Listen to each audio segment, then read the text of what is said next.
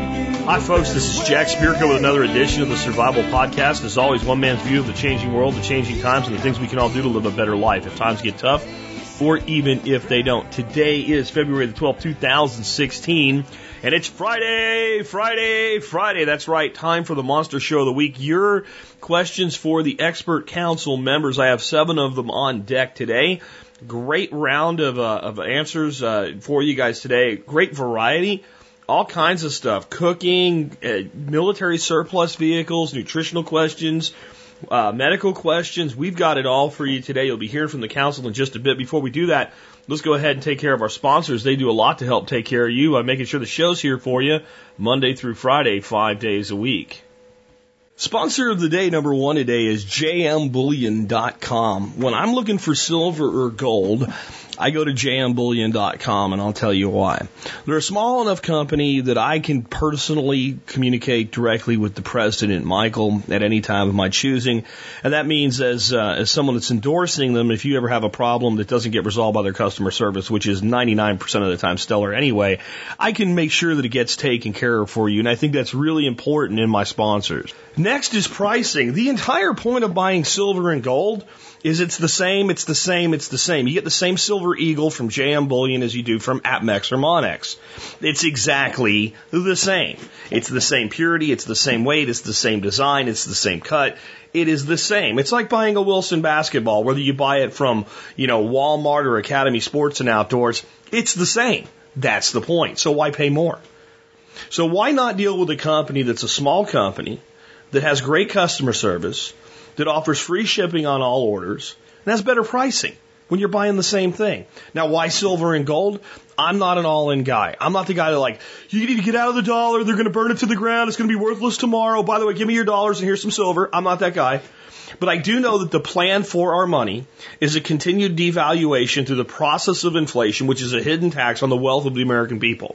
And I know that's the case because the former chairman of the Federal Reserve said so on the floor of the United States House of Representatives while being questioned by Ron Paul. He admitted that and said, it's okay. That's the way the system works. It's supposed to work that way. Well, if that's the plan, then my plan is to make sure I have a wealth assurance policy. We talk about insurance a lot, but assurance is equally important. And the way I personally do that is I have 10% of my net wealth roughly in silver and gold. I recommend that you do something similar. My personal recommendations are that you consider a wealth assurance program of 5 to 10% of your net wealth in hard commodities like silver and gold. And if you need silver and gold, I can't give you a better recommendation than JM Bullion. Check them out today. And remember, members of our support brigade, you do get a discount on larger orders from JM Bullion. Check the benefits section of your MSB account to learn more about that.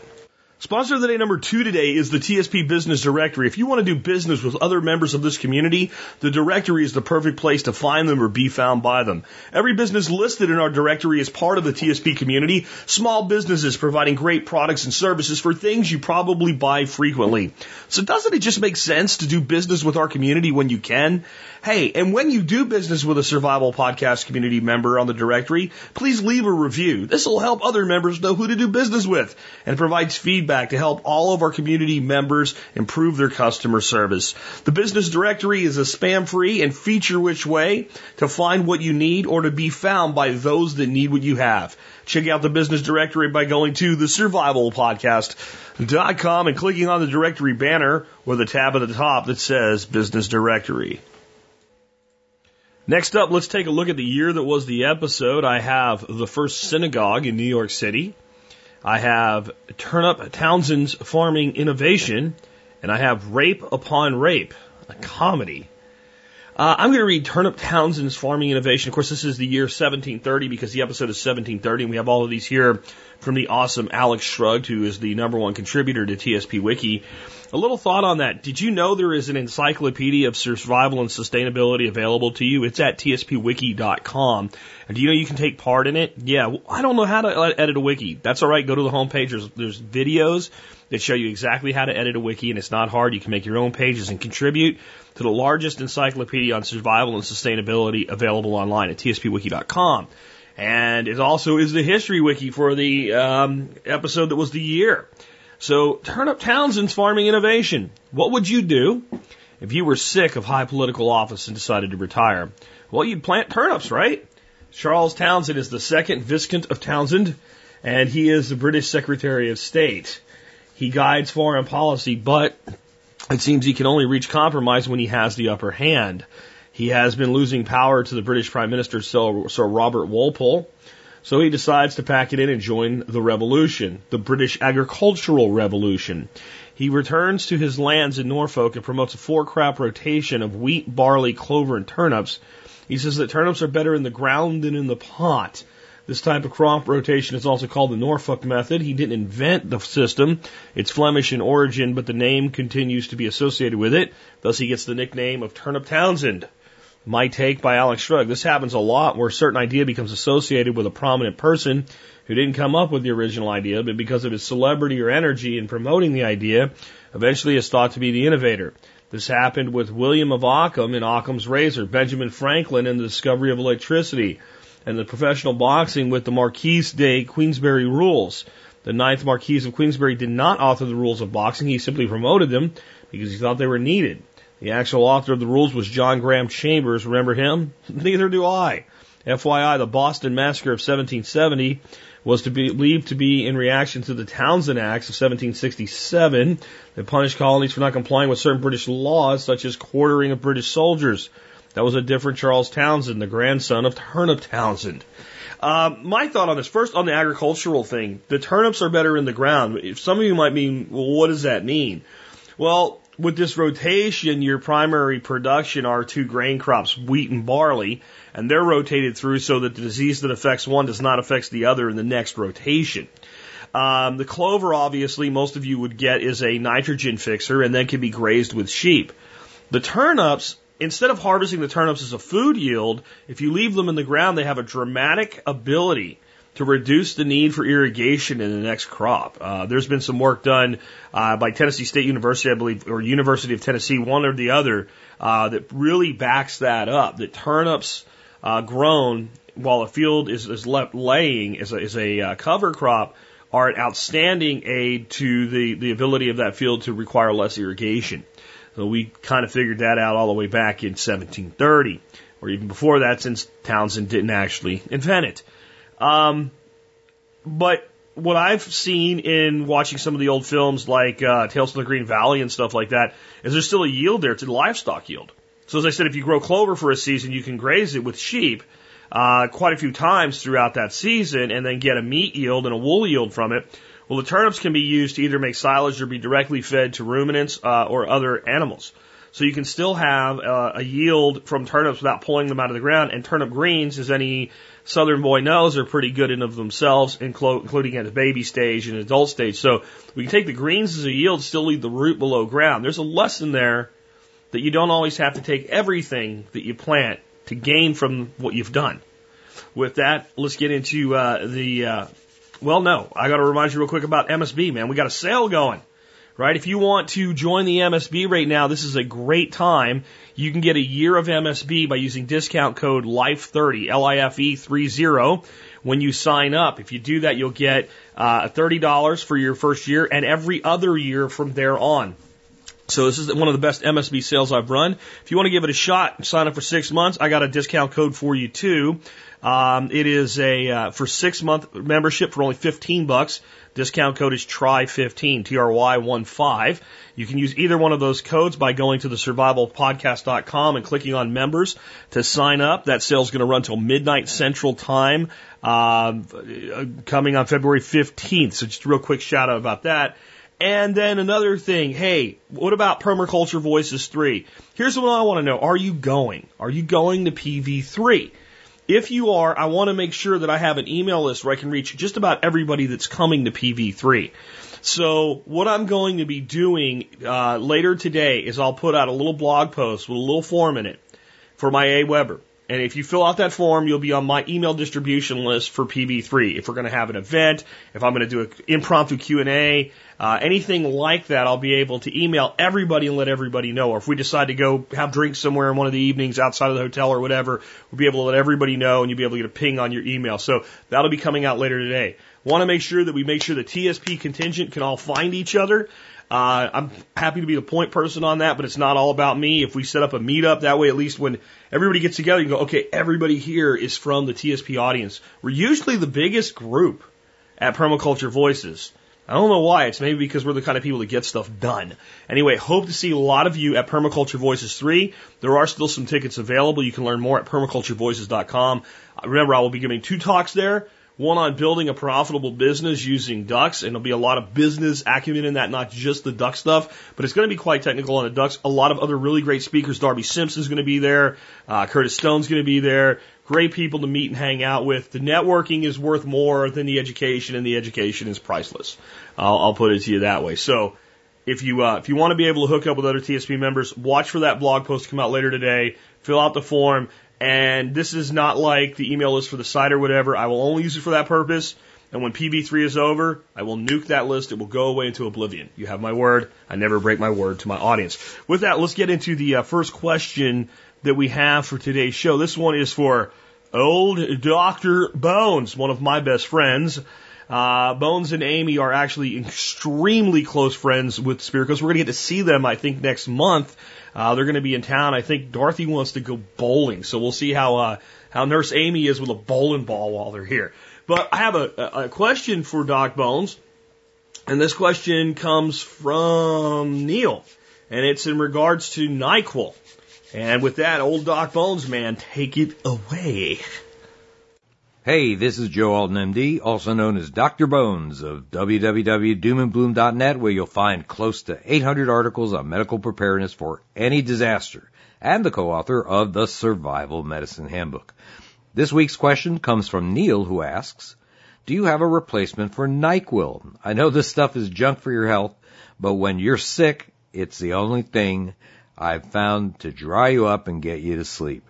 I try not to use it, but when one is in bad shape, well, it is what it is. Neil, sleep deprivation is one of the major issues that will impact work efficiency and decrease your chances for survival in times of trouble, especially for those who haven't put together a mutual assistance group. Lugging water and supplies, chopping wood, and keeping watch over the perimeter is a 24-hour job. You'll need a number of like-minded people to help you. Going it alone is hazardous to your health. You might survive, but boy, it would be a miserable existence. As for a replacement for NyQuil, you should accumulate a stockpile of diphenhydramine, brand name Benadryl. You may know it as a way to stop itching from a rash, but the 50 milligram dosage is a serious sleep aid. I can't take it myself without getting drowsy and nodding off. Although it might not do that to everyone, it's worth a shot, and it makes my list of the top 10 over-the-counter medications that you should keep in your survival storage, and I mean in quantity. There are a lot of herbal teas that might help you sleep, and with my favorite being valerian root or passion flower. These have definite sedative effects. Some foods are also thought to be helpful in promoting a good night's sleep. They contain sleep-inducing or muscle-relaxing substances like melatonin, magnesium, or tryptophan. Oatmeal has melatonin. Milk has tryptophan. Almonds have tryptophan and magnesium. Bananas have melatonin and magnesium. And whole wheat bread helps release tryptophan into the body. I hope this helps. This is Joe Alton, MD, that old Dr. Bones, wishing you the best of health in good times or bad. Thanks for listening. Hi guys, this is Erica from Northwest Edible calling in to answer Todd's question about making an elderberry flavored salad dressing. So Todd tells me that he has a great elderberry harvest. He's got a bunch of elderberries in the freezer and he wants to use these berries to make a really good salad dressing, but doesn't quite know where to start. So let's just briefly cover what a salad dressing is and why you never need to spend your money on store-bought dressings ever again if you don't want to.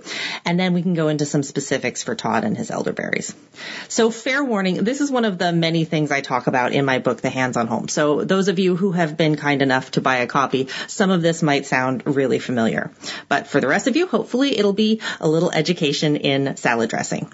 So when it comes to salad dressings, there's two basic categories, vinegar vinaigrettes and creamy dressings. And the vinaigrette is the most elemental of all salad dressings. It's at its most basic, just an oil and an acid like vinegar or lemon juice and an emulsifier. Now, an emulsifier is an ingredient that convinces the oil and the water part, that's the acid like the vinegar, to mix together and not just separate out. And the most common emulsifier that we use in vinaigrettes is mustard. Even a small amount of prepared Dijon or spicy brown mustard, store-bought or homemade, does a really good job of binding oil and vinegar together to get a nice cohesive vinaigrette that will stay together for quite some time. So whenever you make a vinaigrette, a good starting place is 3 parts of oil to 1 part acid. So for example, you could mix up 3 tablespoons of olive oil, 1 tablespoon balsamic vinegar, a little blob of Dijon mustard, and voila, mix it up, instant balsamic vinaigrette. Then, of course, if you like your dressing more tangy, you can increase the vinegar a touch. If you like it a little more mild, you can decrease it. You can play around with different oils, different vinegars, different citrus juices for another alternate acid instead of the vinegar. Or you can start to add in herbs or garlic or other seasonings as you like to the mix. So really, this is so versatile, but that 3-to-1 oil to vinegar ratio is a great starting place for vinaigrettes in general. Now, a creamy dressing is similar, oil and acid combined, but typically the emulsifier with creamy dressings is even stronger, so we can get that thicker, almost whipped texture that's popular for things like blue cheese dressings, ranch dressing, etc. So egg yolk is a very, very strong emulsifier, which is why you find it in classic creamy dressings like Caesar. Usually raw or lightly coddled egg yolk is the base for a homemade Caesar dressing. But the most fundamental of creamy dressings is actually mayonnaise, which is just oil and lemon juice bound together with egg or egg yolk. Now, we tend to think about mayonnaise as a sandwich spread, not a salad dressing, but mayo is really sort of the mother sauce for dozens of different creamy salad dressings. Now, parenthetically, the sauce that we call hollandaise, which is that sort of delicious, warm yellow goo that we pour over eggs Benedict, that's fundamentally just a sort of mayonnaise made with clarified butter instead of oil. And it's cooked gently, so there's a little bit of a difference there. But when you start to think about salad dressings and sauces as just sort of variations on a theme, you'll see how easy it really is to start making your own. Anyway, back to Todd's specific question about working his elderberry harvest into a salad dressing. The easiest way to do this is via the intermediary step of jam or jelly. Now, you can turn any jam or jelly into a great fruity salad dressing with the following formula. 2 tablespoons of jam or jelly, any kind, a teaspoon of Dijon or spicy mustard, 2 tablespoons of apple cider vinegar or lemon juice, and 4 to 6 tablespoons of mild olive oil. Just mix all that together, add salt and pepper to taste, adjust the sweetness and acid to your preference, and you're done. And what's really nice about this is it's a great way to use up the end bits of a jar of jam. So how this works in my house is the kids eat peanut butter and blackberry jam sandwiches, and eventually that jam jar is nearly empty, but not quite empty. And what I do then is just add the oil, the mustard, and the vinegar and any seasonings I want right to the jam jar with those dregs of jam at the bottom. Pop a tight lid on that jar, shake everything up really good, and it will emulsify right in the jar, and I'll get a blackberry vinaigrette ready to go without even making another bowl dirty, which in my house is a very good thing. So this formula works really well with pretty much any jam, jelly, or marmalade. So just put a little thought into the vinegar or other acid that you're pairing with your jam. For example, you could use marmalade with lime juice for a nice refreshing citrus vinaigrette. You could use strawberry jam and balsamic vinegar and then add some fresh basil right at the end for a strawberry basil balsamic vinaigrette. That would be excellent. You could pair apricot jam with rice wine vinegar and maybe a little touch of curry powder for a curried apricot vinaigrette. And wouldn't that be good over like an Asian style chopped chicken salad with some cashews and snow peas? So the name of the game here is salad dressing versatility. One basic formula for jam salad dressing, infinite variations. So Todd, if you eat jam in your family, I would take some of those frozen elderberries and make elderberry jelly. I'd say jelly because elderberries tend to be quite seedy, so might not be ideal for jam. Elderberries do have a fair bit of pectin, so I doubt you're going to need to add a lot of extra pectin to get a nice firm gel from your elderberry jelly. But if you need to, you can just add a little bit in when you're cooking it down. And then you just use that elderberry jelly to make the jam using the formula we talked about, and it's so simple.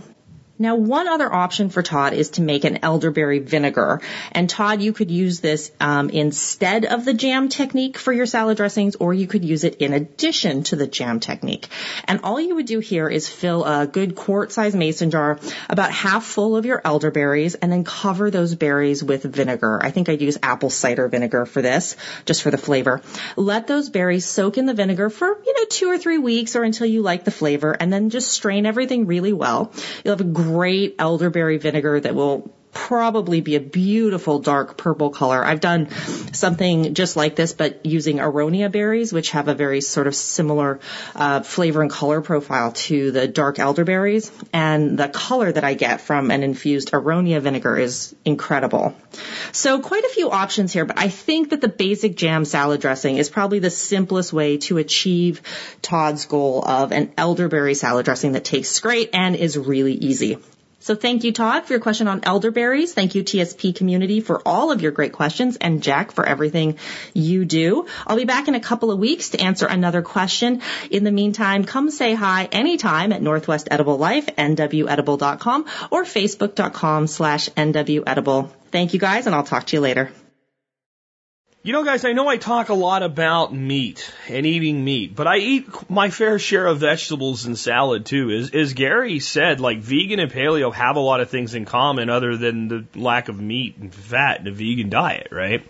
So like a paleo diet is like eating vegan without grain and then adding meat and eggs to it and fish. Sounds pretty good. But there's a lot of that vegetative component to the diet. So I want to throw a little thing at you for a salad dressing. Into your blender, food processor, NutriBullet, whatever, throw a handful of frozen raspberries. Then take 2 Meyer lemons, cut them in half, juice them into there. Take a zester. Before you do that, zest the zest off one of the Meyer lemons, add the zest of one of the lemons, and juice them both into there. Then add, this is going to sound crazy, peel and de-seed a half a cucumber. Throw that in there. And then add a couple shots of your choice of red wine vinegar. And then just a pinch of thyme and a pinch of rosemary. Blend that, try it as a salad dressing. Let me know how it works out. Yeah, the survivalist can make salad dressing. I can do just about anything, guys. It's called being a modern Renaissance man. Anyway, with that, let's go ahead and take your next question. This one is for Old Grouch himself, Tim Glantz from Old Grouch Military Surplus. The basics of the question are, what is the best military vehicle for pulling its trailer with medium-sized equipment on it? I have some thoughts on that from my ancient days in the military as a diesel mechanic, but I'm going to leave this one to the true expert, Tim Glantz of Old Grouch Military Surplus. Fill us in, Tim. Hey, Jack, everybody out there at TSP land. This is Tim Glantz with the Old Grouch's Military Surplus with a question from Cameron about the best military vehicle for pulling a trailer with some medium-sized equipment. And his question, I work for an excavation company and can borrow their equipment and trailer for my dirt work projects. The problem is I need a truck to pull it in mud, snow, and up some gravel roads so a normal dump truck won't cut it. Would a 2.5, 5-ton or something else be best? The trailer is a pintle hitch that is normally pulled with a Peterbilt dump truck. The equipment, excavators and dozers, weighs between 5,000 and 4,000 pounds. I want to consider reliability and partsability in my decision as well. Thank you. Well, Cameron, you didn't mention a budget, but I'll mention some things all in there also. I'm also going to assume, working for an excavation company, that you do have a commercial driver's license, as that's a must in all the examples for the weights we're talking about. First thing for everybody, when it comes to towing and safety, most people think of horsepower and torque as their biggest concerns. But in reality, your first concern needs to be braking power. That is the limiting factor on a towing capability in most vehicles, the safe tow rating, and it's the one that most people ignore, and it's the one that causes the most accidents when they ignore it. It's okay if you go a little slow up a hill or take a little longer getting somewhere when you're pulling a heavy load. It is not okay if you can't stop the trailer and tractor and trailer or vehicle and trailer combination in a safe and controlled manner in an emergency or even in the course of normal driving. And believe me, I've seen it. I've seen people load up a thing and go, oh, this has got plenty of horsepower. I built up the engine. They haven't done a thing to the brakes. Their brakes aren't adjusted well. Their trailer brakes aren't working right. And they go to panic stop. The vehicle gets away from them. They end up in an accident. Happens all the time. So first thing I'm going to say is don't use a 2.5 ton truck or a deuce and a half. Number one, they're not actually rated for a big towing capacity. And worse, the brakes are not great on them. They've got single circuit brakes in almost all of them except the late 80s, which is a 1950s design. They're air over hydraulic. So you have a regular hydraulic master cylinder, and where most of our cars will have two lines coming out for two circuits for front and rear, these just have one line that comes out that branches to all three axles. And what that means is if you get one leak any place in that system, any of those wheel cylinders, any line, your entire system has lost its pressure. In your normal car that you drive, you can lose the front brakes to the rear brakes, and the other half will still work. Not very efficiently, but it'll still work. So when you lose the brakes on a deuce and a half, you lose them. The other concern is being air over hydraulic instead of pure air brakes. When you lose the air pressure in a deuce and a half, you just don't have brakes. When you've got real air brakes on a vehicle, when you lose the air pressure, the brakes lock up. And much safer. Neither of those is ideal, but I would much rather have my brakes lock up on me than to be gone altogether towing a heavy load. For this work, a 5 ton is probably your best option when it comes down to good price and ability to do the job. And in my opinion, for what's out there in the market now, the best option is the 900 series trucks. So like the 923, 939, that series. Not the A1 or A2, but the straight 900 series. There were 3 generations of those. And the biggest difference is the straight 900 series, instead of the big super single tire, had 1100 R20 tires and had dual wheels and tires on the rear axles. Your engine is a Cummins NHC 250 and Allison transmission. Both have good parts availability, and any good old school diesel mechanic can work on them. They're all mechanical, no computers required. The 1100 R20 tires can be had at most local tire shops, and they're familiar and can deal with them. Whereas when you get into your big 1400 R20 super singles, you're going to buy them on the surplus market, buying used ones only, and you're probably going to have to travel to get them. If you find a USMC version of the truck, they actually have locking differentials in the rear for better off-road performance, where the others don't. Or there are a lot of USMC trucks being scrapped right now under contracts, and if somebody gets a regular truck, I can put you in touch with people that actually have the lockers or complete axles they've removed from them, and a lot of folks are just swapping one locking axle in. The least expensive diversion right now tends to be the M931 tractor that is set up for fifth wheel towing, and some guys are even buying those and then putting deuce and a half beds on them to make like a short wheelbase cargo truck. By the book, a 5 ton is rated for towing 15,000 pounds with the pintle hook. By the book. The reality is I and everyone else in the military have towed well over 15,000. The truck itself weighs more than that. So anytime, you have to use a tow bar for one 5 ton to tow another 5 ton, you're over 15,000. By the book, once again, 15,000. That's the way the military rates it, because they don't ever want the tow vehicle to weigh less than the load or have the same weight. How much weight you can tow, I can't tell you for sure, because it's going to be a matter of your comfort level driving and the terrain and the equipment. I personally wouldn't be comfortable towing a 40,000 pound piece of equipment, which was your upper range, via a pintle hook on a 5 ton, but I've known people that done it. Part of that is I live in the mountains. People I know that have done it are mostly out in flatter country. Because by the time you've got a trailer that can hold the 40,000 pounds, you're up, pushing 55,000 pounds, and that's a huge load for a toad on a pintle hook. You have to consider that even at low speed, off-road and rough terrain towing places much more strain on the trailer, the tow vehicle, and the hitch than on-road towing, and make some of your decisions with that in mind.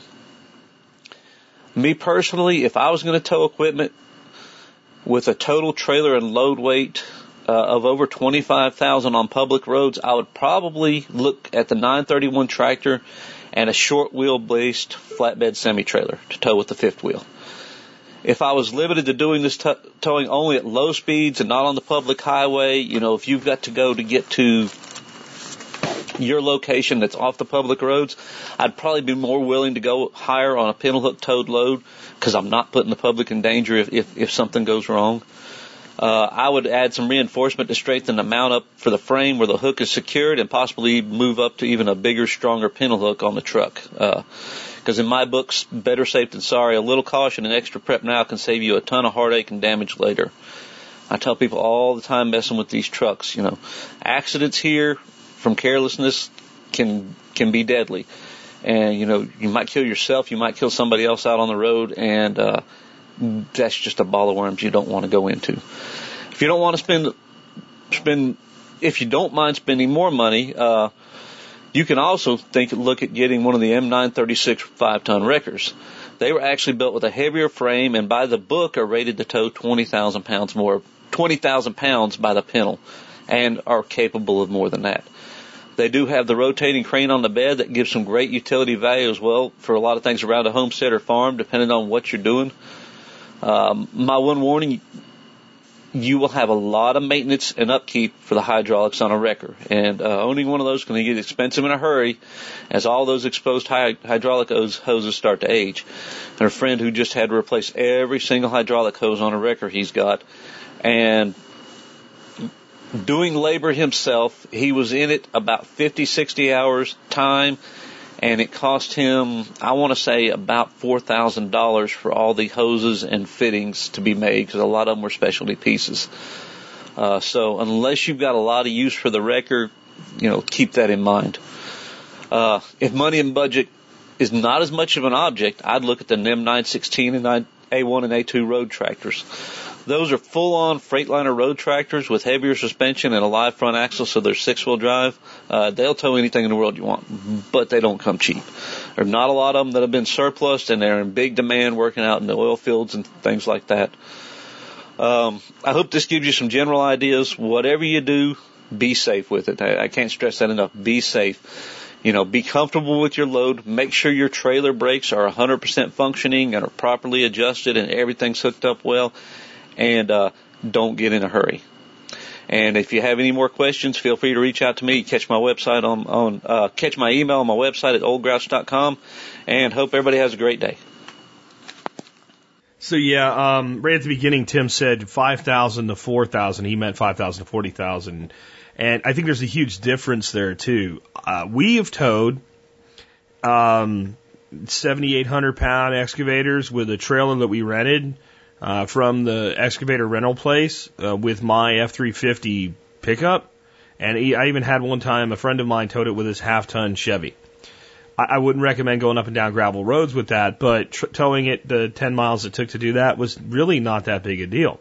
Towing it with my F350 was like nothing, right? So, and I've got trailer brakes and stuff, trailer brake relays and stuff on that truck, so we were able to plug right into the trailer brakes on the trailer we rented, and everything was fine. So there's a big variation there. And I'm with Tim, though. If you're going to invest in military surplus trucks and you wanted towing to be one of the things it does, I would look at the 900 series. I worked on deuce and a halves a lot, and I worked on 900 series a lot. And I can tell you that I preferred the 900 series in every way. But I'm going to give you one thing that probably I'm one of the only people that would ever give you this piece of advice with the 900 series. It revolves the air brake relay valves, or as we call them, the UFO valves, because there's so many things going in and out of them up underneath the truck. They're kind of up in the center near the rear axle, and then there's another one in the front. These are the universal valves for all of the air pressure that goes to the fail safes on the brakes. So if there's an air pressure leak on a 900 series and many other trucks with air brakes, what happens is the brakes lock up. And you see these big cans where the air brakes are. There's a bolt there. You can take that bolt out and you can shove that in there and turn it with like a key lock and put a nut on it and tighten it up, and it actually releases the brakes. This is so that if that truck fails and needs to be towed home, that when the wrecker gets there to do it, you can actually disengage the brakes, because otherwise they're not coming off until that air system is fixed. So wherever that air leak is. So in Panama, we started having these older trucks that had been not really used very much, one after the other, when it would go out, or just even when the driver would come in that never drove the damn thing once a week for their PMCS and did put it through the test and started it up and would pull it a couple feet forward, it would just all the air would dump out of it. These valves are expensive and they're hard to find. Okay. And you think you need to replace them. What we figured out, because we had a shortage on them, is if you took it off, took it apart, pretty intuitive, take it apart, put it back together, it's not hard. All the valves on it, if you greased them up, put it back together, it worked just fine. And it would work for, I did fix some of them the first year I was there, and I stayed 2 years, and they were still fine 2 years later. And what we ended up doing is we got into a rhythm where about once, even though this was not part of the maintenance checks and services in the standard manual, that when we did just our basic 6-month maintenance for the 900 series, we would take that valve off, take it apart, clean it, and lube up all of the gaskets in it, put it back together. We stopped having the problem. And I can't think of a shittier thing than to be towing a heavy piece of equipment up a gravel road and have your 900 series go, and your brakes just go, and you're stuck. Especially like on a turn or something where there's barely enough room for somebody coming the other way to get around. That sounds like a really bad thing. So if I were to get a 900 series, I would probably service that valve on a 90-day rotation. And the less I drove the truck, from experience, the more I would make it a habit. And once you get the hang of it, it's a simple deal. It's a simple deal. It was like one of those things that like, Sergeant Major's coming, we need to look like we're working. Yeah, go service some UFO valves. Because it needed to happen anyway, and it was like nobody really cared. It's not a hard job. So, just a little extra tip there. And ditto on the 931 tractor. The unit I was in, we had, totally different. We had the 917 series, which are more of the semi trucks for bobtails. We had a couple 5-ton bobtails. Most of our 5 tons were the cargo trucks. I don't remember the full 900 what they are, but with the big cargo beds on them and the wood sideboards and 50 cal mounts up on the roof. But for towing, a fifth wheel beats a pintle hitch hands down in so many ways. I mean, I'm not going to go deep into it now, but in so many ways. So I figured I'd add that on. Next question I have today is for Ben Falk, and it has to do with planting a regenerative black locust fuel forest along the lines of a 7-year rotation. How do we take and manage black locust so that we can constantly take fuel wood and yet never actually have to kill a tree? That actually can be done. Ben, talk to us a little bit about that. Hi, Jack and all. Ben Falk with Whole Systems Design, and a question about black locust fuel wood production. We are just getting into harvesting our black locust, and we're about 6, 7, 8 years in. Maybe our first planting is probably 9 years old now, but generally most of our plantings are in about year 7 and 8. And basically we have really good sized fence posts with those oldest trees. They're big enough for firewood, but I'm going to wait longer. I thought I'd probably be on like a 7-year rotation, which I think would be great if I had a rocket stove, which I don't want a rocket stove in my situation, but if I was in a warmer climate, a more mild climate, a rocket stove would probably make more sense, and then I would be more inclined to harvest around this period. And so I'm more interested in letting them get pretty big, like instead of like 6 to 8 inch diameter, which they're starting to get to now, letting them to get to more like 10 to 14 and harvesting then. They're pretty clear in terms of, because they're spacing, so splitting won't be too much of a problem. At the same time, if I had more of them, I might be more inclined to harvest polewood. The problem with harvesting at this stage, although it's really attractive, you don't have to split, the ratio of slash to the amount of bole wood of the trunk is poor compared to letting them get bigger and having more slash but having much more bole wood, like actual BTUs to bust up and, buck and split and burn. And that's one of the reasons that I think in forested parts of the world, actually harvesting good-sized trees for firewood is really viable. I remember when Jeff Lawton was at my place, he saw these large trees that we had harvested, and everyone harvested in Vermont and New England for firewood. And I think was kind of like, oh, that doesn't make any sense. You should be harvesting on quicker rotation wood for rocket stoves. But in these very cold climates that are very forested, it's actually a lot less work to harvest big trees. And one of those reasons is because of the slash to bole wood ratio. Slash is a pain in the ass to deal with. It's like the last thing you want to mess around with on your property, pretty much, is slash. It's just it's very labor intensive, and it gets in your way, and it's not very valuable, and it's hard to deal with. So you want to keep slash out of your life. So anyway, that's a little bit of an aside, but it's important because it affects the management and the timing and the rotation of everything.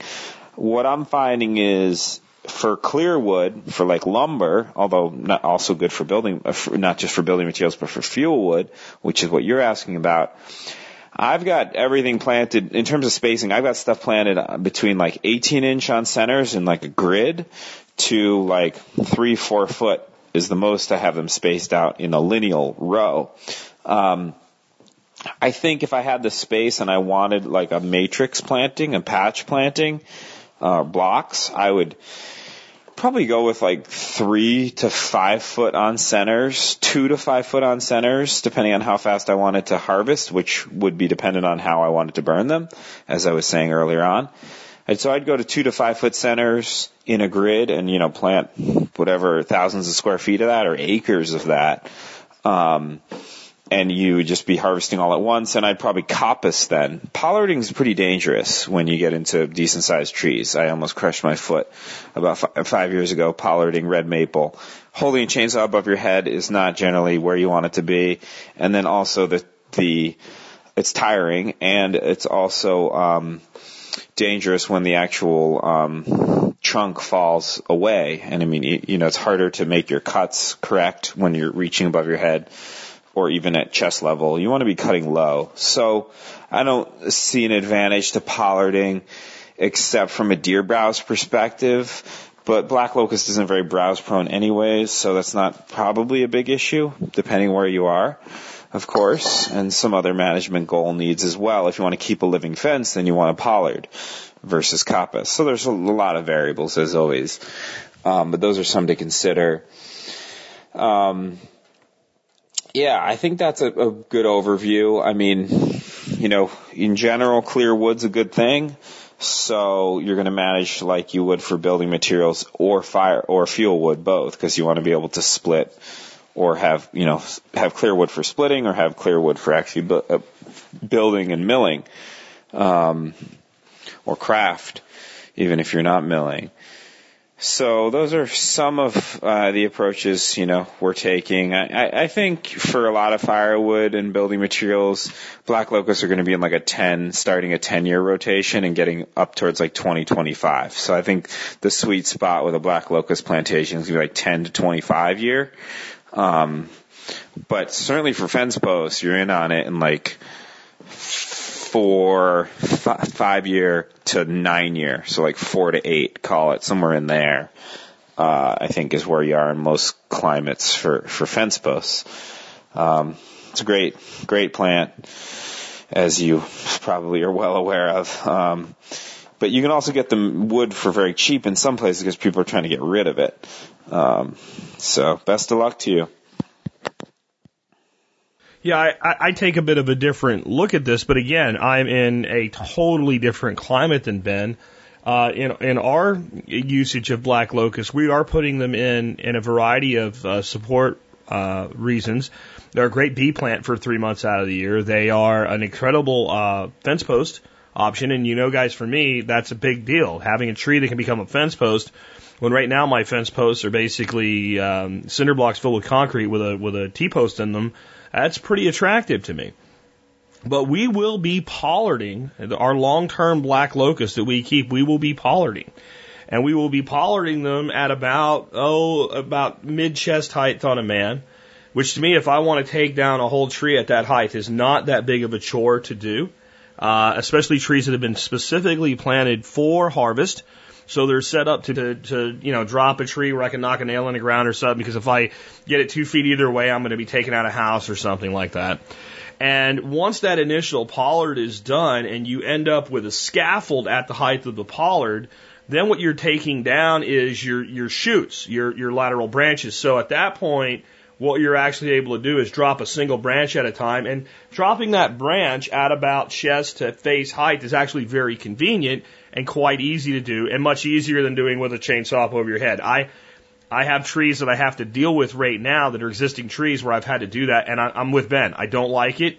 If I get the tree much higher than maybe, if the not the blade, but if the body of the saw is above my eye level, I'm getting out a lopper saw with a pole, and I'm standing at a distance doing it. It's just safer. So, but as Ben mentioned, he's firing up a big wood stove to heat a whole house. If you're using a rocket stove, or in our case, we burn wood for ambiance in a fire pit out in the middle of the yard. We burn wood in small rocket stoves and things like that, not for heat so much, but for cooking outdoors and stuff like that. We want wood that we can actually chunk up into, hand fist size pieces for cooking over. I mean, for that, what Ben's calling slash, which is the totality of everything other than the trunk, the slash to us is all the leaves and stuff like that. Well, if you have a good chipper shredder, which is an investment we're going to be making this year, you take the main part of that branch. So when that branch comes off, you go through with a saw, and I have a little rechargeable electric saw, and you basically clean the branch of all that true slash, to me anyway, before you drop that limb, as high as you can reach safely. Then you drop the limb, then you take off the narrow end of that limb, and then that piece of wood, that gets chunked up or cut up into, you buck that into 2-foot sections and stack that and season it, and everything else goes in the chipper shredder, and with locust you have this high nitrogen mulch. So we have a different goal set. So I think a rotation like that, we could be doing our first cutting in 7 years, maybe 6, and we could be recutting every 4 years at that point. And then the big deal is, I don't ever want that locust tree 20 feet tall. I don't ever want that locust tree 20 feet tall. I want that locust tree, the tops of that locust tree at 10 to 12 feet. And if it's higher than that, it's coming back down and it's regrowing. So I think this is one of those big, it depends. What are you looking for as a fuel yield out of it? So I agree with Ben, but I have a different approach for my climate and my needs. And I think the reason I added that to this is so that we all understand that a lot of times you listen to an expert like Ben, you're like, I don't agree with that. Well, you don't agree with it for your goals if you have a totality of the understanding. So that's always what it is. It always has to be fit to the goals of the design and the designer rather than a hard, fast answer. As Jeff Lawton said when he was on the show last week, when you ask a question in permaculture, unless you're very specific, the answer is always it depends. Anyway, let's take another one.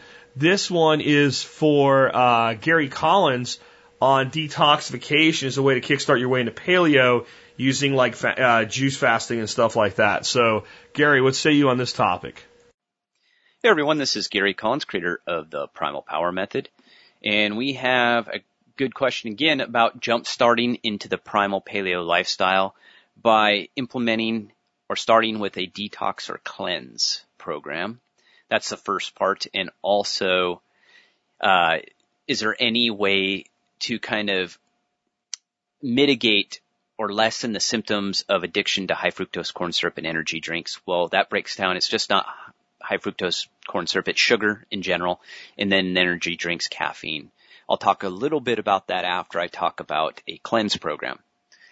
A cleanse detox program is an excellent way to go if you can do it. That is actually how I started on my journey several years ago. I didn't really know what I was doing. I found a book. I don't remember what it is now. And I just implemented what the author told me. It was primarily, from what I remember, is fruits, vegetables, all organic. Made that very clear. It has to all be organic. Or, from your farm or from your own garden, if you're raising it properly, growing your food properly.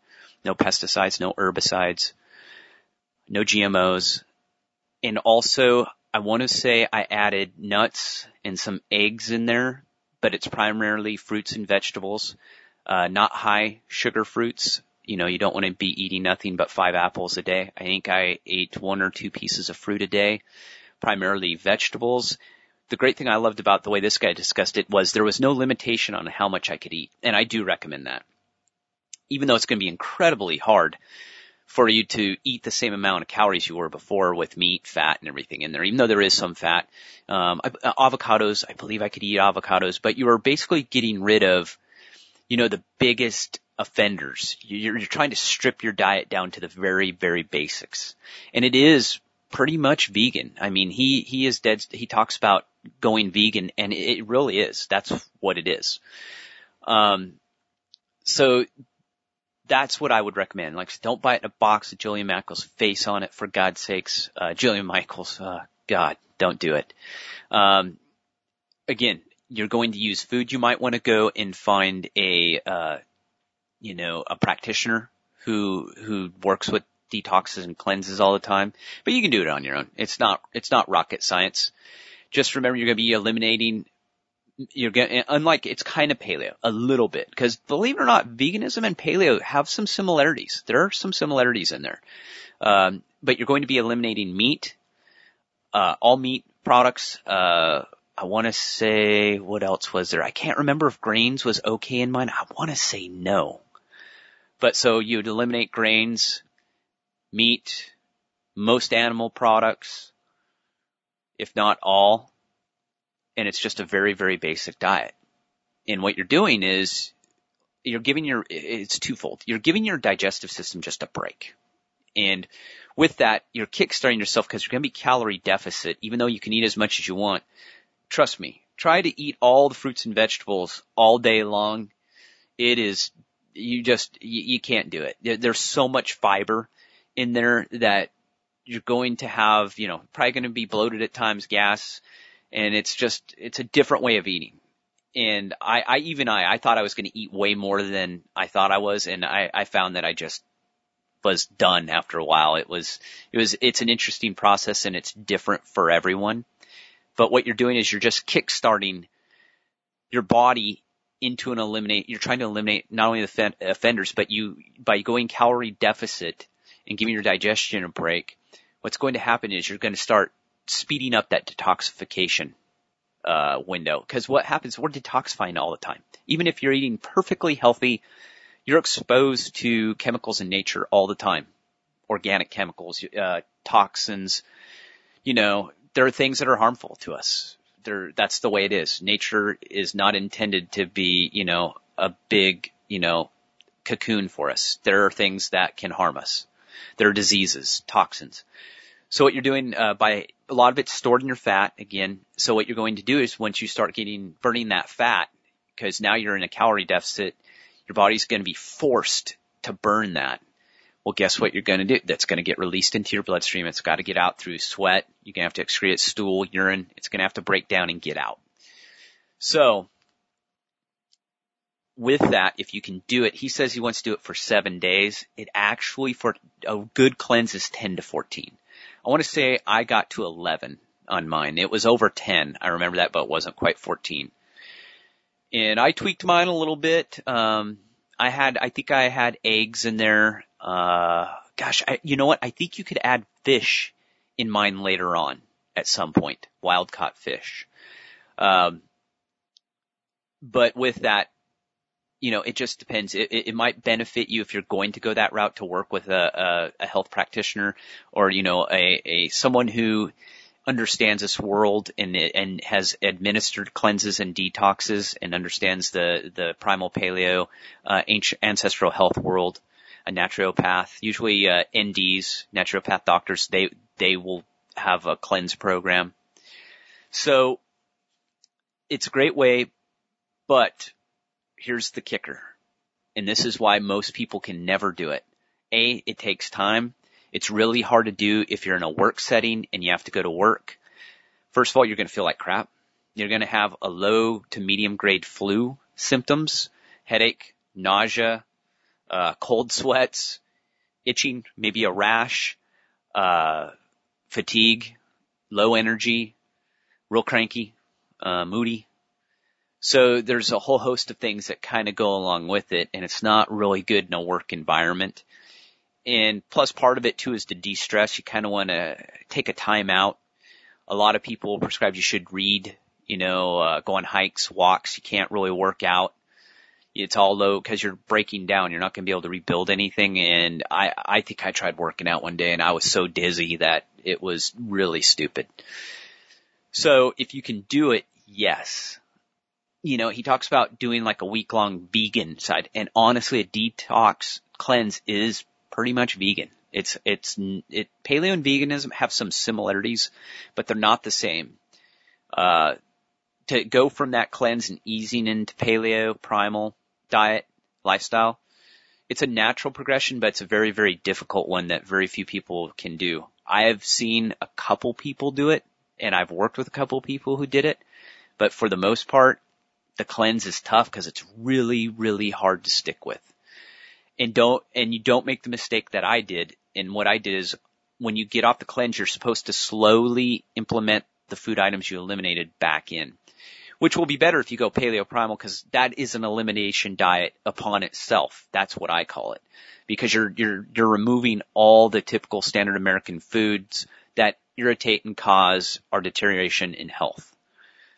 But I didn't. Me being the dummy I am, I went out with my girlfriend like the day after and had a couple beers, went to a Mexican food restaurant. I was so sick. I can't even explain to you how sick I was. I felt awful immediately. But what that did to me is it told me, hey, now you cleaned up your diet, you basically eliminated all this stuff. You can't bring this stuff back in. So that's what it does too, is it makes it very, very difficult for you to cheat once you do that. Because now you've eliminated all those things that your body had basically adapted to. You were in pain and suffering all this time, but you'd gotten used to it. So once you take all that stuff out, and it takes about, I would say around the 3-day mark is where the symptoms peak in a cleanse. And then after that, it starts to get better and better. And by day 7, you feel pretty good. They call it a bounce, where like all of a sudden you're like, wow, I feel fantastic. I have all this energy, and that's because now you've turned the corner. Your body's kind of gotten rid of all that garbage it's stored up, and it's eliminated a lot of it. There's still some in there. It takes time.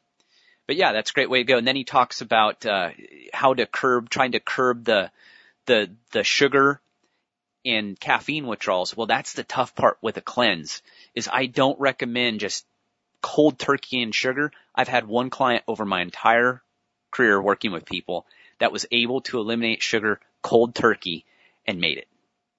That's how hard it is. Usually you have to taper it off.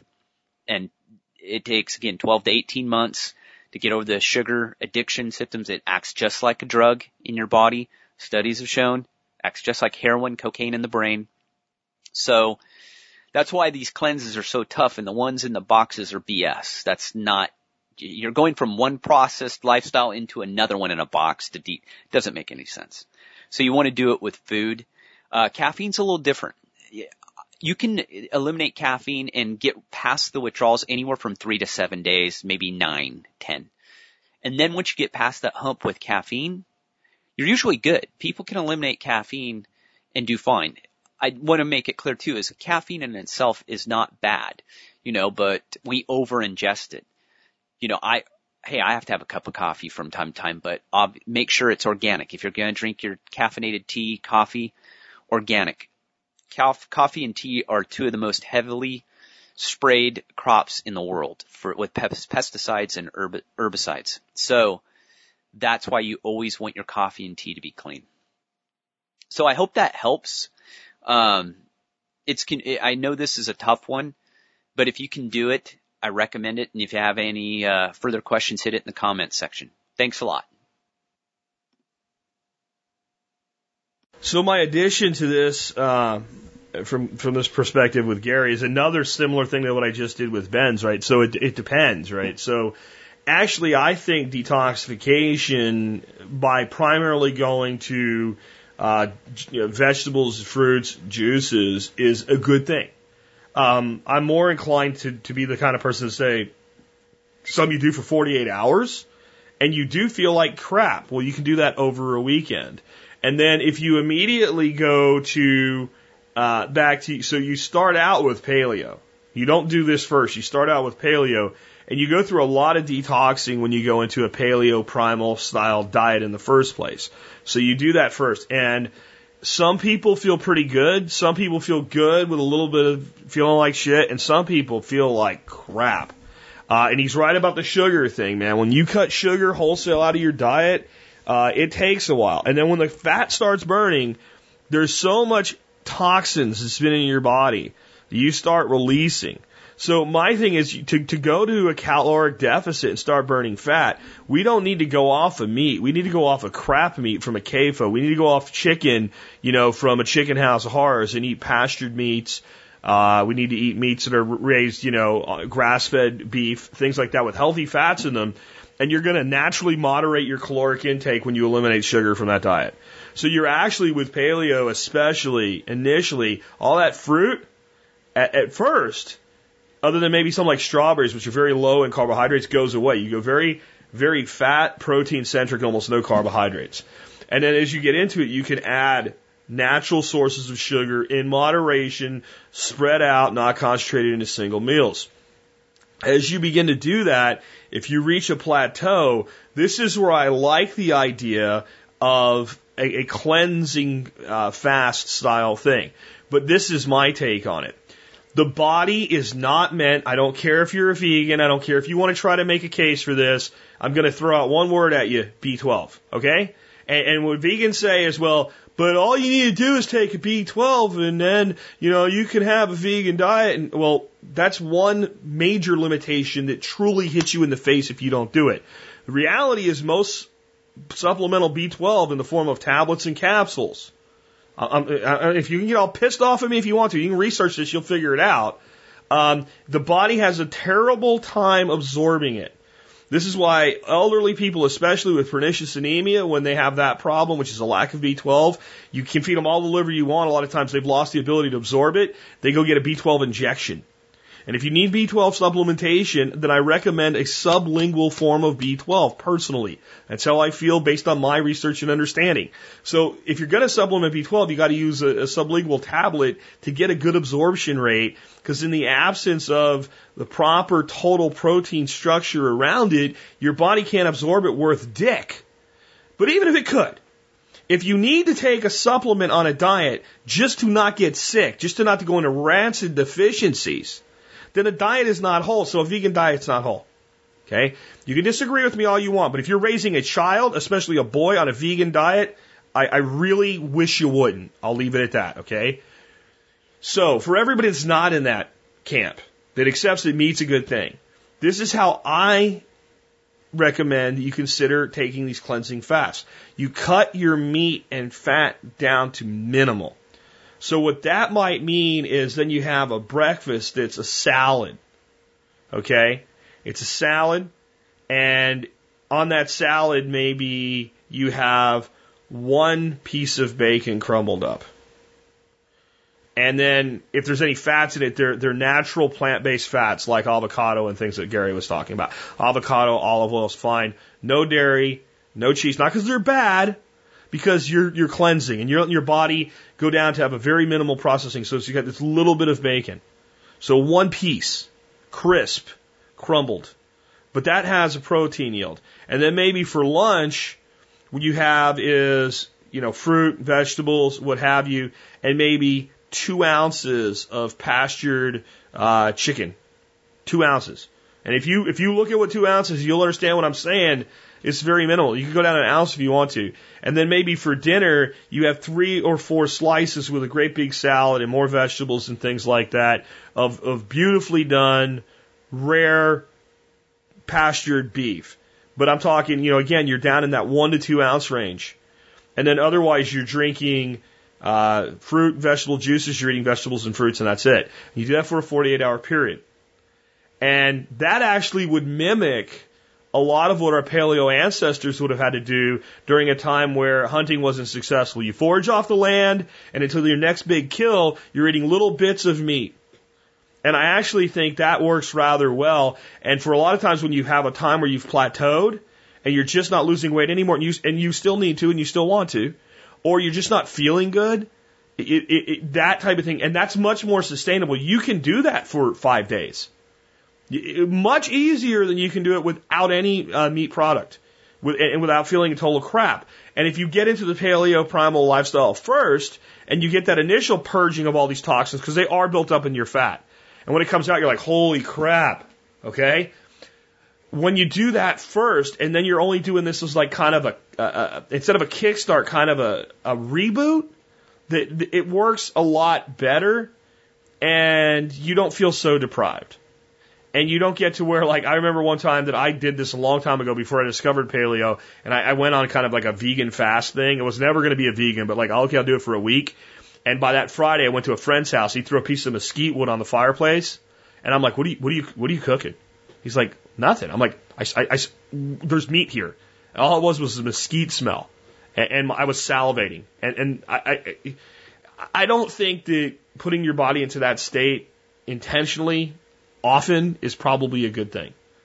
Anyway, because it puts stress and all kinds of other things. Anyway, next question I have is for Michael Jordan, and it is from someone who is a new beekeeper, a few years in, and has 2 batches of honey that are dramatically different. One crystallizing like crazy, and the other one not so much. Both treated the same way, handled the same way, collected from the same bees. And she wants to know how she can figure out what exactly is going on with her bees. So, Michael Jordan, I can think of no one better than you to talk about this subject. Take it away, Michael. Hello, and thank you for your question. I am Michael Jordan, the Bee Whisperer from a bee-friendly company, taking your questions on bees, apiary management, and mead making. I've got a question from Rachel from Ontario, Canada, who's a third-year beekeeper, managing 14 hives in a mixed forest of perennial and deciduous trees, and conventional agriculture is not in the area. She has stated that the collection of honey in July last year, it was still liquidy and wonderful, but they collected honey in September and was wondering as well, and it was wonderful as well, but it seems to have crystallized almost right away. Asking why do you think 2 honeys have such different consistency if all done the same way of collection and storage? Rachel, this is a great question on honey. I spent 2 years looking at honey in my travels so I could find the best for my needs. The one reason I became a beekeeper. So, honey is highly concentrated sugar solution that contains more than 70% sugars and less than 20% water. There is much sugar in honey relative to the water content. This means that the water in honey contains extra amount of sugar that could be naturally held. The overabundance of sugar makes honey unstable. Different types of honey will crystallize at different rates. Some honeys crystallize within a few weeks after extraction from the comb, whereas others will remain liquid for months or even years. The time that will take honey to crystallize depends mostly on the ratio of fructose to glucose, and then the glucose to water ratio. Honey has a high glucose sugar with low fructose.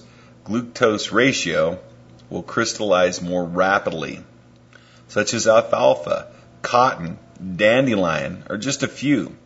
Honey with higher fructose to glucose ratio, meaning it contains less than 30% glucose, will crystallize quite slower and will stay liquid for several years without treatment.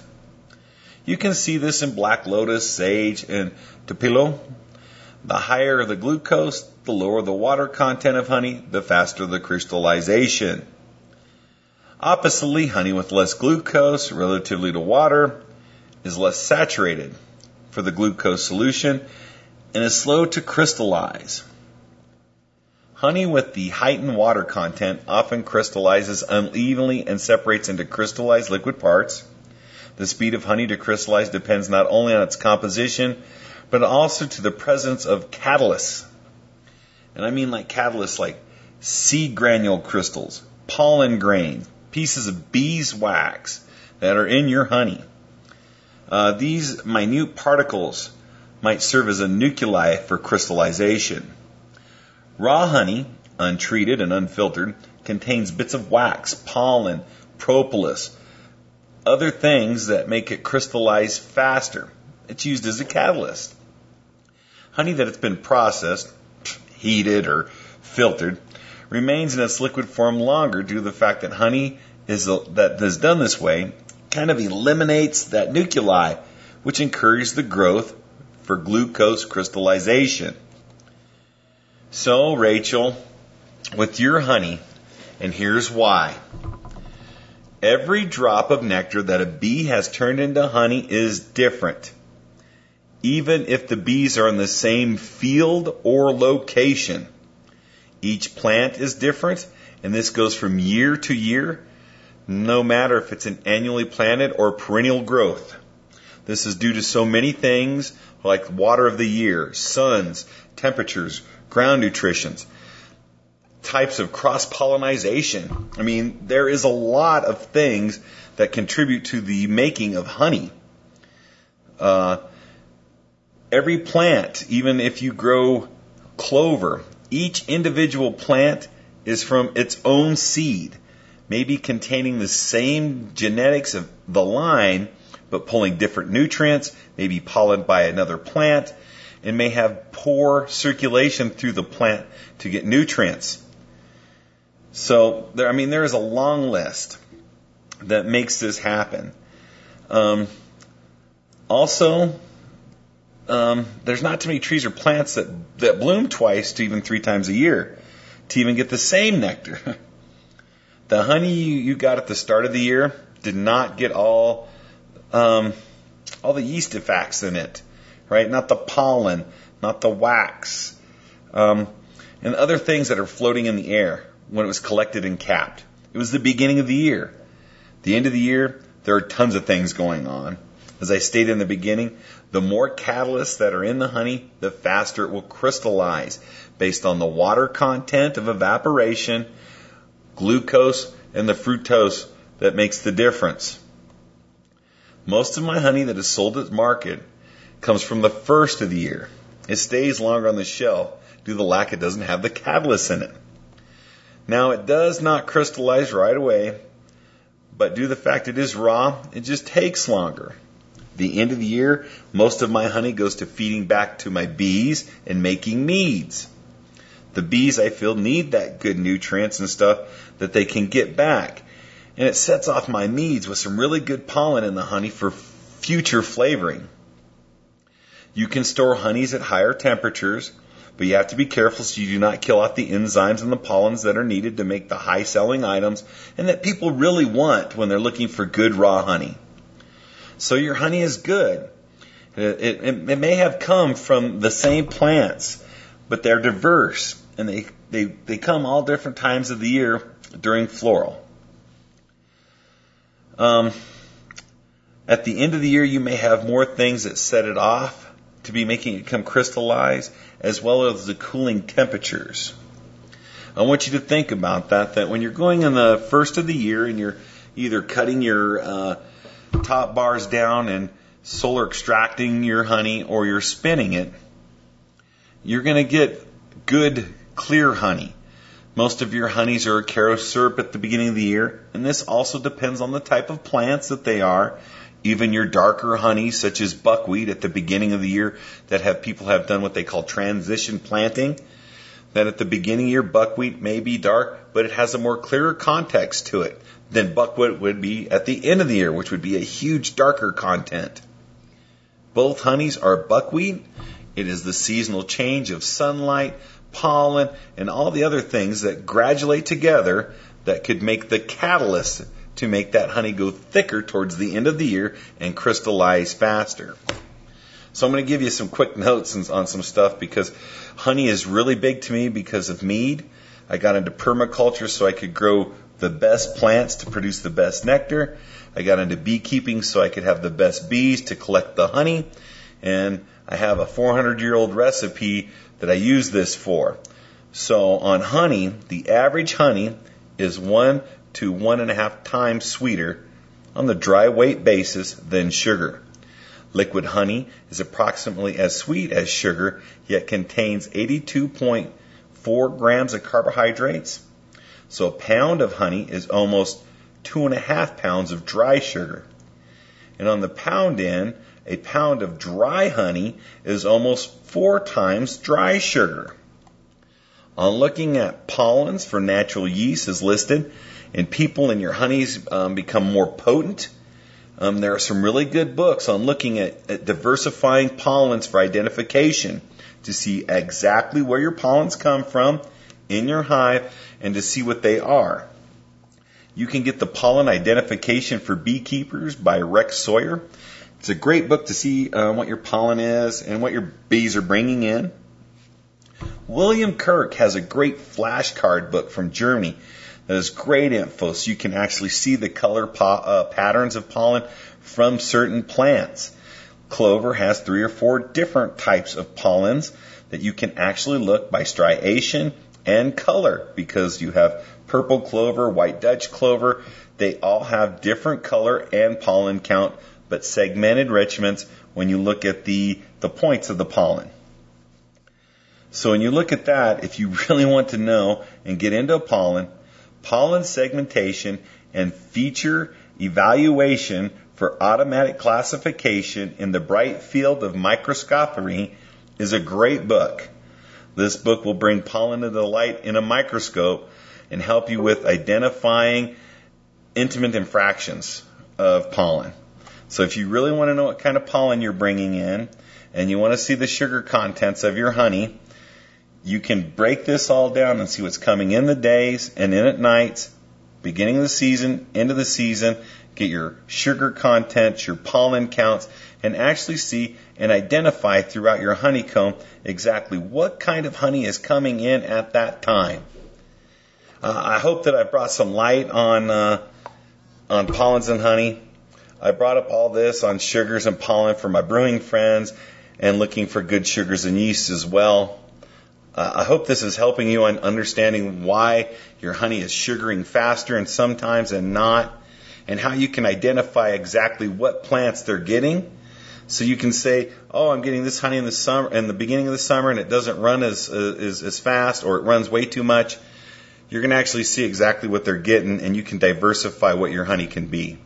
Hey, I am the Bee Whisperer, telling you to get your honey from a beekeeper you respect, buy from a cottage industry, because we all had to start someplace, and help your fellow man, for one day you might need help too.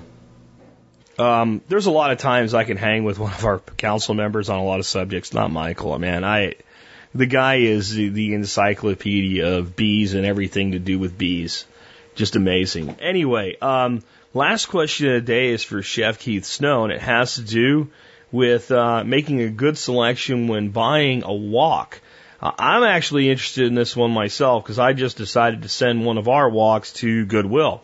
We had a wok that I don't remember why we bought it, but it's like one of these with the special coatings, which is not really my favorite thing in the first place, and ridges in it, and you're not supposed to use any fat with it. And I don't know why we bought this thing, but I tried to use it recently and went, well, this thing's crap.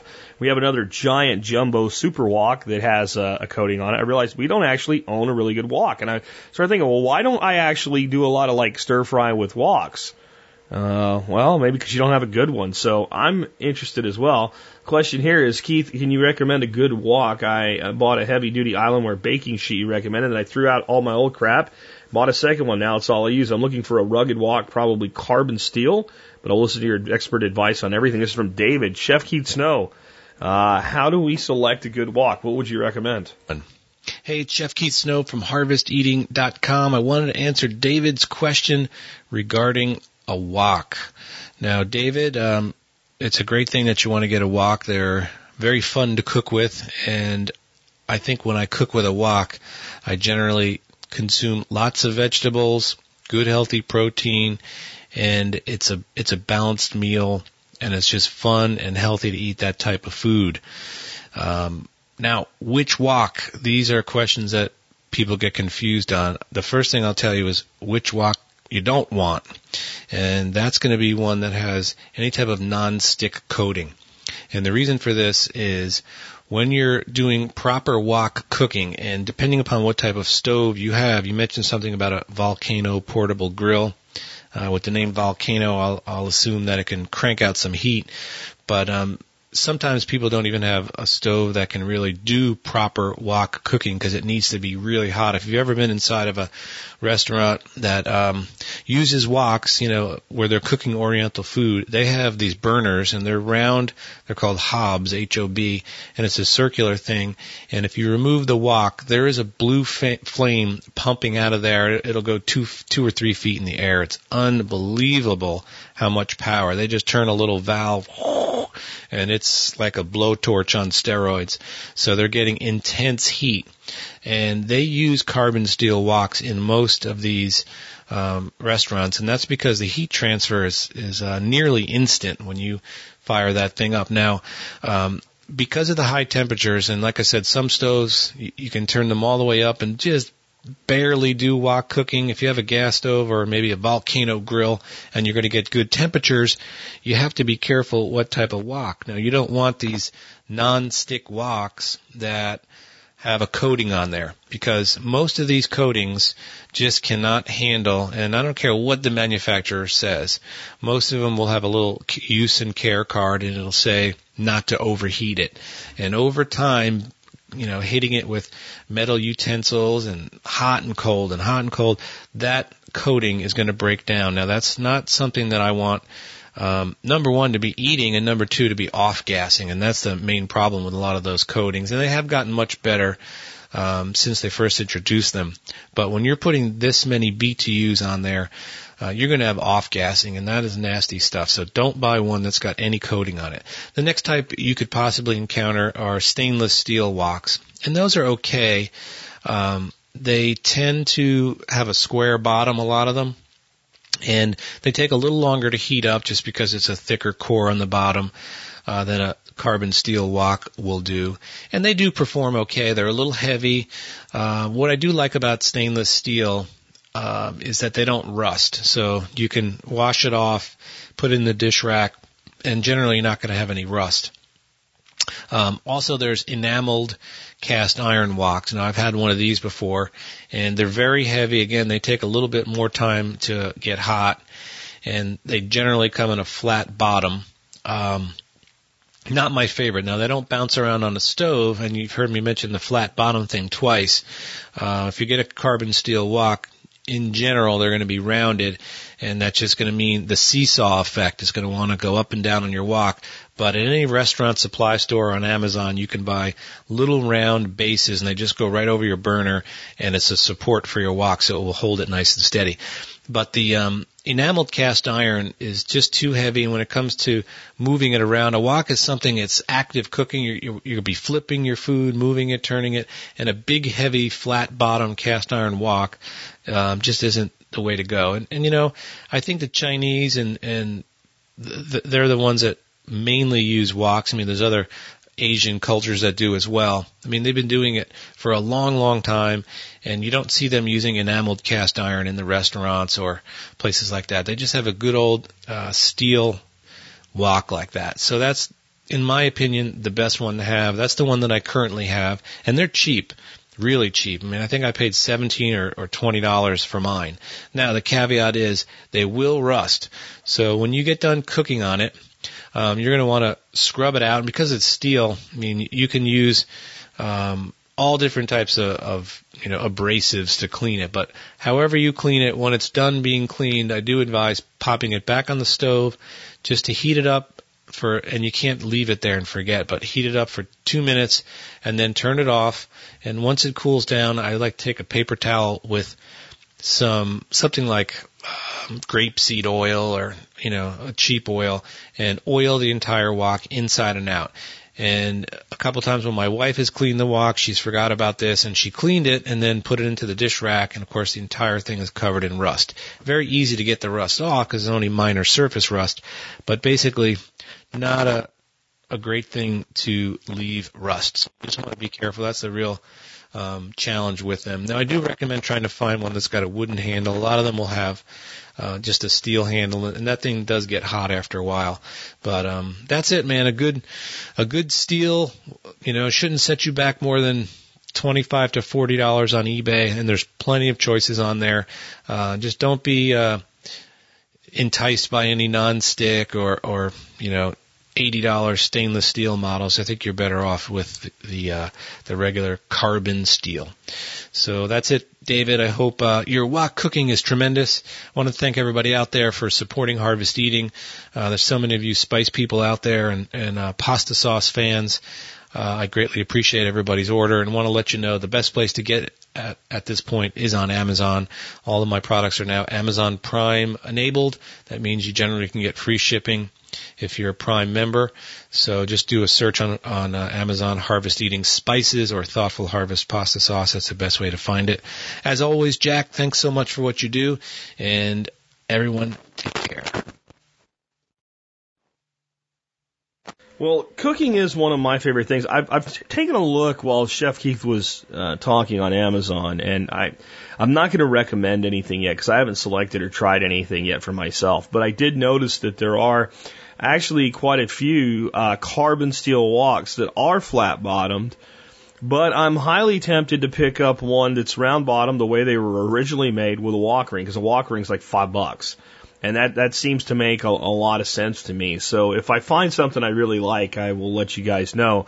I'm not seeing a lot of things for $15 to $20. I am seeing a lot of things for $25 to $40. Look pretty damn high quality there. And I'm kind of with Keith on the wooden handle for being able to handle the thing without a pot holder. That's something I always like in cookware, is to have a handle that, for one reason or another, doesn't get really hot and I can actually pick it up. About the only exception to that is my cast iron cookware, which I will never give up.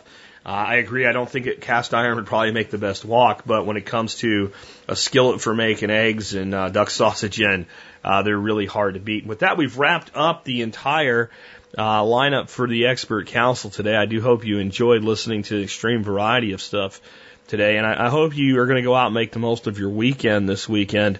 I know the Northeast is bracing for some pretty tough weather, but the rest of the country has actually gotten off with a pretty mild winter this year. Make the most of it, man, because before you know it'll be spring, and before you know it'll be summer, it'll be hot as blazes, and the time does move like that.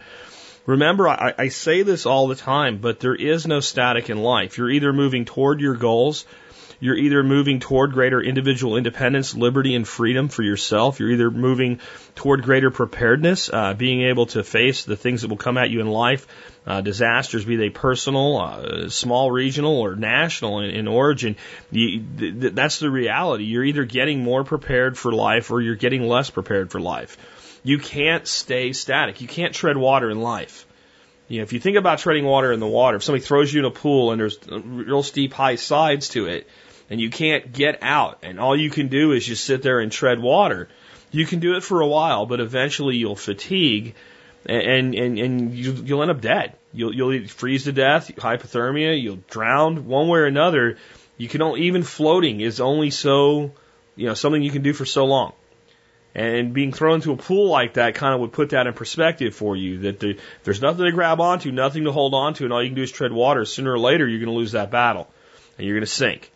That's how life is, and it actually happens a lot quicker in life. It's just you start sinking, and when you sink in life, you don't immediately die. You don't drown. Your lungs don't fill up with water. It's a long, slow process, like going into a black hole. And that's why so many people wake up one day in their 40s and look at their financial situation, they look at their situation with their family, their relationships with their friends and members of their community and everything else around them, and they put their hands on their face. And they think to themselves, my God, how did this happen? And it happened a little tiny bit at a time. And the good news is, if you've already had that moment, that's kind of the rock bottom. People talk about recovering from an addiction, right? That you have to hit rock bottom before you go, I'm willing to accept that I have this problem now. I'm willing to recover from it. Well, life's the same way. A lot of people are addicted to the easy way through life that always results in the hard way of living eventually. Because it just seems like, screw it, I'll take care of it tomorrow. Screw it, it's not that big a deal. Screw it, it's only money. It doesn't matter. I'll just go ahead and buy this anyway, even though I know I don't really need it. Screw it, screw it, screw it. And, especially if you're fortunate enough to have a decent job from your 20s to your, late 30s, you get away with it because you're servicing the debt load, you're relatively healthy, if you don't get any kind of a out of left field illness or something like that. When you do get sick or injured, you recover quicker than you do as you get older. And but one day you're in your 40s and you look back and you go, man, If I add half, if you're 45, let's say you're 40, and you say if I add half of my life to my current age, I'll be 60. You start to think about what that means. And then you realize if I keep going at the rate that I'm going, even if I stop spending money, I'm in debt now, for instance, and I just make the minimum payments on my debt, I'll still have half of my debt in 20 years. My hands go in the face. My God, how did this happen? You know, I'm lucky. Dorothy and I sat down, God, I guess 15 years ago now. We had become really successful in life as far as anybody could see. And we had that moment where we looked at how much debt we were in. We were in over $30,000 worth of credit card debt. And when we looked at that debt, we went, you know, I can blame 5,000 of it on a company that didn't pay expense reports that I didn't think was worth suing. The rest of it's ours, and we don't have a lot to show for it. You know, most of the stuff we bought with it is kind of end of life cycle at this point. What the hell did we do? And we made a decision. No more. No more. And it was the best decision we ever made in our lives. And it was 3 years from that decision to going, hey, we owe nothing on credit cards. We owe $3,000 on our truck. Write a check for it. It was $3,324. I remember, because I remember the day she said, this is all we owe on the truck. And I said, well, it's in the checking account. She told me, I said, write a check for it. And she didn't want to do it. And I said, given we have no other debt, if we had the truck paid off right now, and the bank said, we'll loan you $3,000 on the truck, would you take the loan? And she said, no, that would be stupid. And I said, so how is that different? And she thought about it, and her face turned red, and she said, son of a bitch, I'll do it, right? And she did. But then like a week later, you know, we heard from the company, you know, and basically they're sending us the title, and she was like, wow, that's it. It's gone. Nothing but a mortgage. The mortgage is easy to pay. And so that was almost 13 years ago now. I haven't ever regretted it. I haven't ever regretted that decision. But when I have that conversation with you guys here at the end of today's show, I have to think about it this way. What if we didn't do that? What if we had not done that? You know, would it really have hurt us as bad as I think it would have? And I think the answer is it might have hurt us worse than I think it would have. What if we had never had that moment? We just had that moment now. You know, first of all, I don't think there would be a survival podcast. I don't think I would have been in a place to migrate from a six-figure income into this podcast when it was nowhere near capable at that point yet of providing that for us. I don't think we could have done any of the amazing things that we've done and worked with the amazing people we've worked with and had the freedom and liberty that we've had. We had to make a decision to stop. And I'm telling you, we were in a situation where, like, our financial advisor, liar, I didn't call them financial liars yet, said, you guys are crazy. There's nothing to worry about. Yeah, maybe you could spend a little bit less on your credit cards and stuff like that, but, like, your income to debt ratio, everything's fine. Wonder how he's doing today. Be interesting to know how. His name was Drew. I wonder how he's doing today. I hope he's doing well, but I'm willing to bet not so much, even though he's supposed to be an expert in financial management. This was a guy, when I decided I wanted to take some money out of my investments to buy a second property, suggested that I mortgage deeper into the property that we were living in, even though he knew I was about to sell that property. I mean, you got to think, like, there's a lot of people out there that supposedly know what they're talking about, but if their life looks like the average American's life, you probably don't need to be listening to them. You need to be listening to yourself. And I'm here to tell you guys, you young people that haven't even gotten started yet, that think it's so tough, you know what? It is tough. Tough shit. Get on with it. You know, my son's looking for a better job finally. And he said, well, what do you think I should do? I said, I think you should apply for 50 jobs in 1 week. He's like, 50? I said, yeah, 50. I don't know if I can do that. I'm like, yeah, you can. In this day and age, sure you can. 50 in 1 week. You know, I told him you're not even good at interviewing for jobs because you've never really interviewed for a job. You've had one job your whole life. You interviewed inside the company one time for a major advancement. That's it. You need to go on job interviews for jobs you don't even want just to get experience interviewing. Guys, that's how it works. If I'm that tough with my son, don't you think I'd be that tough with you? You guys that are like around my age, in your 40s, late 40s and mid 40s, and you're like, I don't have enough time left. Bullshit. Sure you do. You people that are in your like 20s and 30s, man, you got so much opportunity right now. And you folks that are older than me that are thinking, yeah, it's easy to say that when you're young. Yeah, you probably said that when you were my age too. I mean, again, a thing I say all the time is if you can fog a mirror, you're not done yet. If somebody holds a piece of glass up in front of your mouth and it fogs, you still have life force in you and you still have potential and you still matter and you can still get shit done. And I'm not going to give anybody a pity party, right? It's up to all of us to decide, what am I going to do with the time that I have? And how am I going to make my life more resilient and better? How am I going to make sure that if some shit hits the fan and it blows back and hits me, even if it doesn't hit my neighbor, that I'm able to wipe it off and move on with my life? What am I going to do if the power goes out? What am I going to do if I lose my job? Those questions are equally valid, and the problem with most Americans today is we don't have an answer. And you want to talk about the decline of liberty? The reason people are willing to support the presidential candidates that have any chance of winning this election that's coming up is because no one has an answer to those damn questions. People that have an answer to the questions of what am I going to do if, and you fill in the 10 most likely things to screw things up for people, and they have an answer for them, aren't really interested in which ass clown is running our country and what goodies they're going to give away and who they're going to tax how much. Because again, liberty requires responsibility, personal responsibility. That's the number one. See, everybody wants to talk about collective responsibility, right? Your responsibility to society, to your community, to your family. Hey, I'm all about that. First, see to yourself. That's not selfish, okay? And that's the big lie. The people that see to their own needs first are selfish. People that see to their own needs first are the only people who aren't selfish. They're the only people that aren't selfish. They're the only people that aren't using the excuse of having responsibilities to avoid their actual responsibilities. In the words of Richard Bach, the best way to avoid responsibilities is to say, I've got responsibilities. Because you cannot possibly be taking care of others if you're not taking care of yourself. Anything that you do that makes you think you are is an illusion. It's an illusion. All you're doing is you're getting enough from others that it's more than you need, so then you can hand away some other people's shit. You're no better than a politician if that's you. You see to your own needs first. You see the ability to feed, clothe, and house yourself first. You see the ability that when you get paid, the next time you're paid, you're not dead broke a day before you get paid.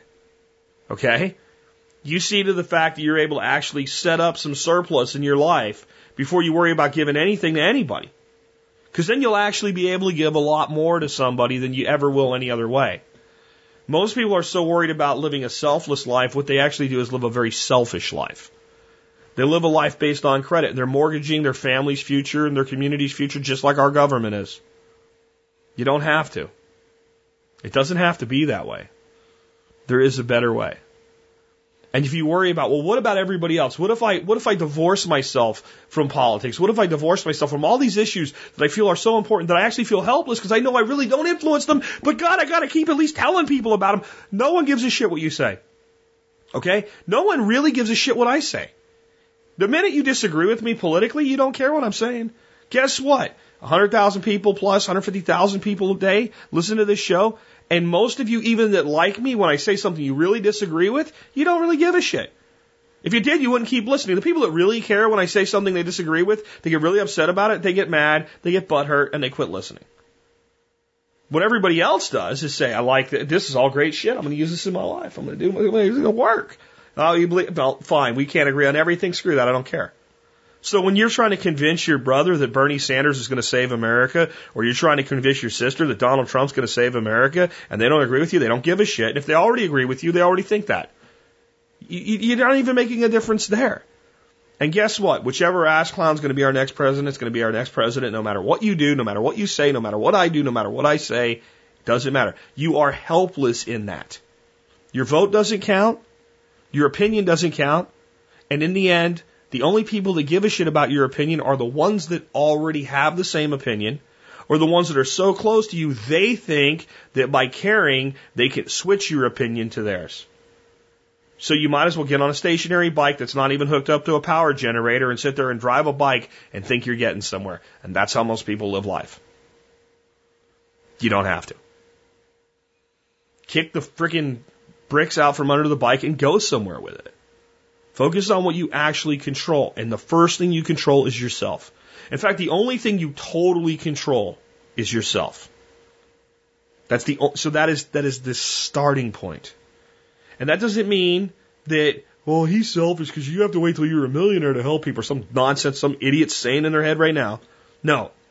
When you can basically stand on your own 2 feet and you don't need anyone, then you can be someone who is supportive of others.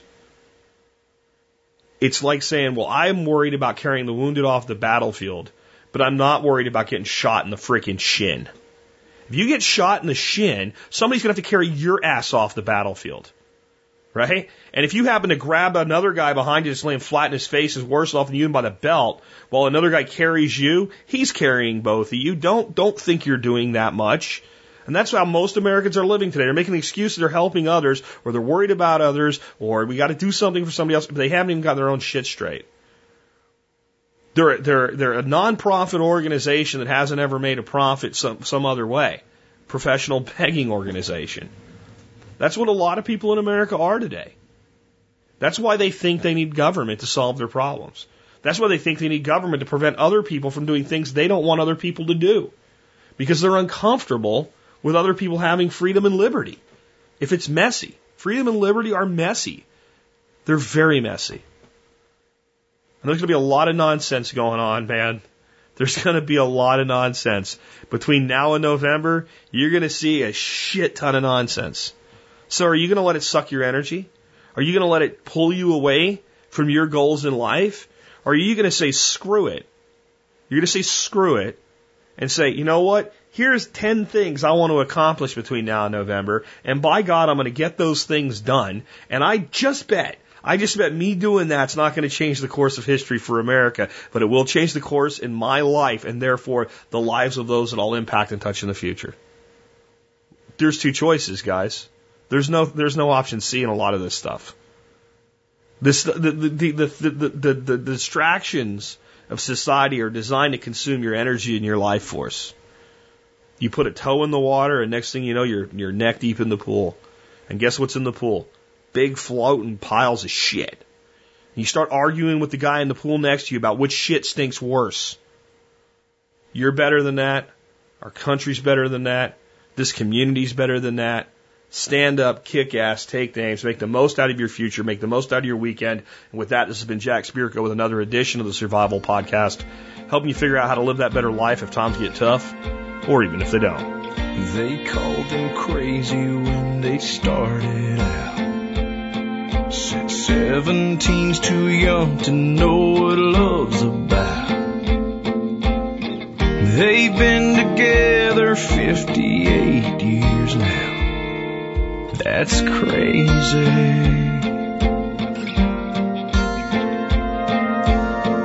He brought home $67 a week. Bought a little 2-bedroom house on Maple Street, where she blessed him with 6 more mouths to feed. Now that's crazy. Just ask him how he did it. He'll say pull up a seat. It'll only take a minute to tell you everything. Be your best friend, tell the truth, and overuse I love you. Go to work, do your best, don't outsmart your common sense.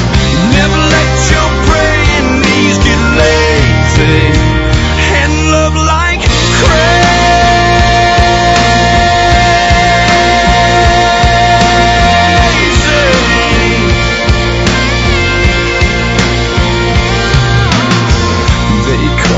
crazy when he quit his job.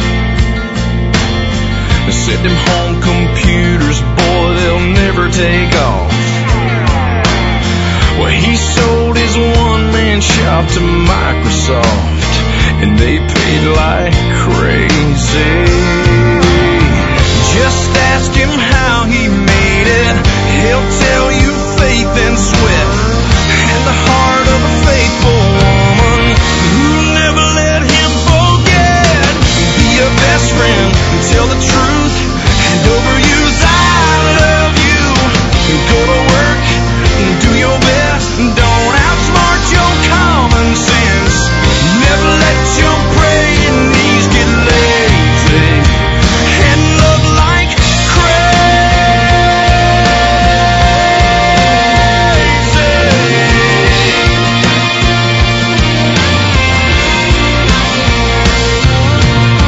always treat your woman like a lady. Never get too old to call her baby. Never let your praying knees get lazy, and love like crazy.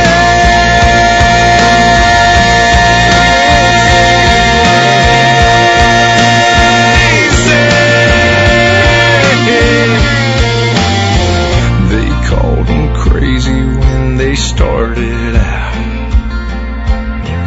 They've been together 58 years now. Ain't that crazy?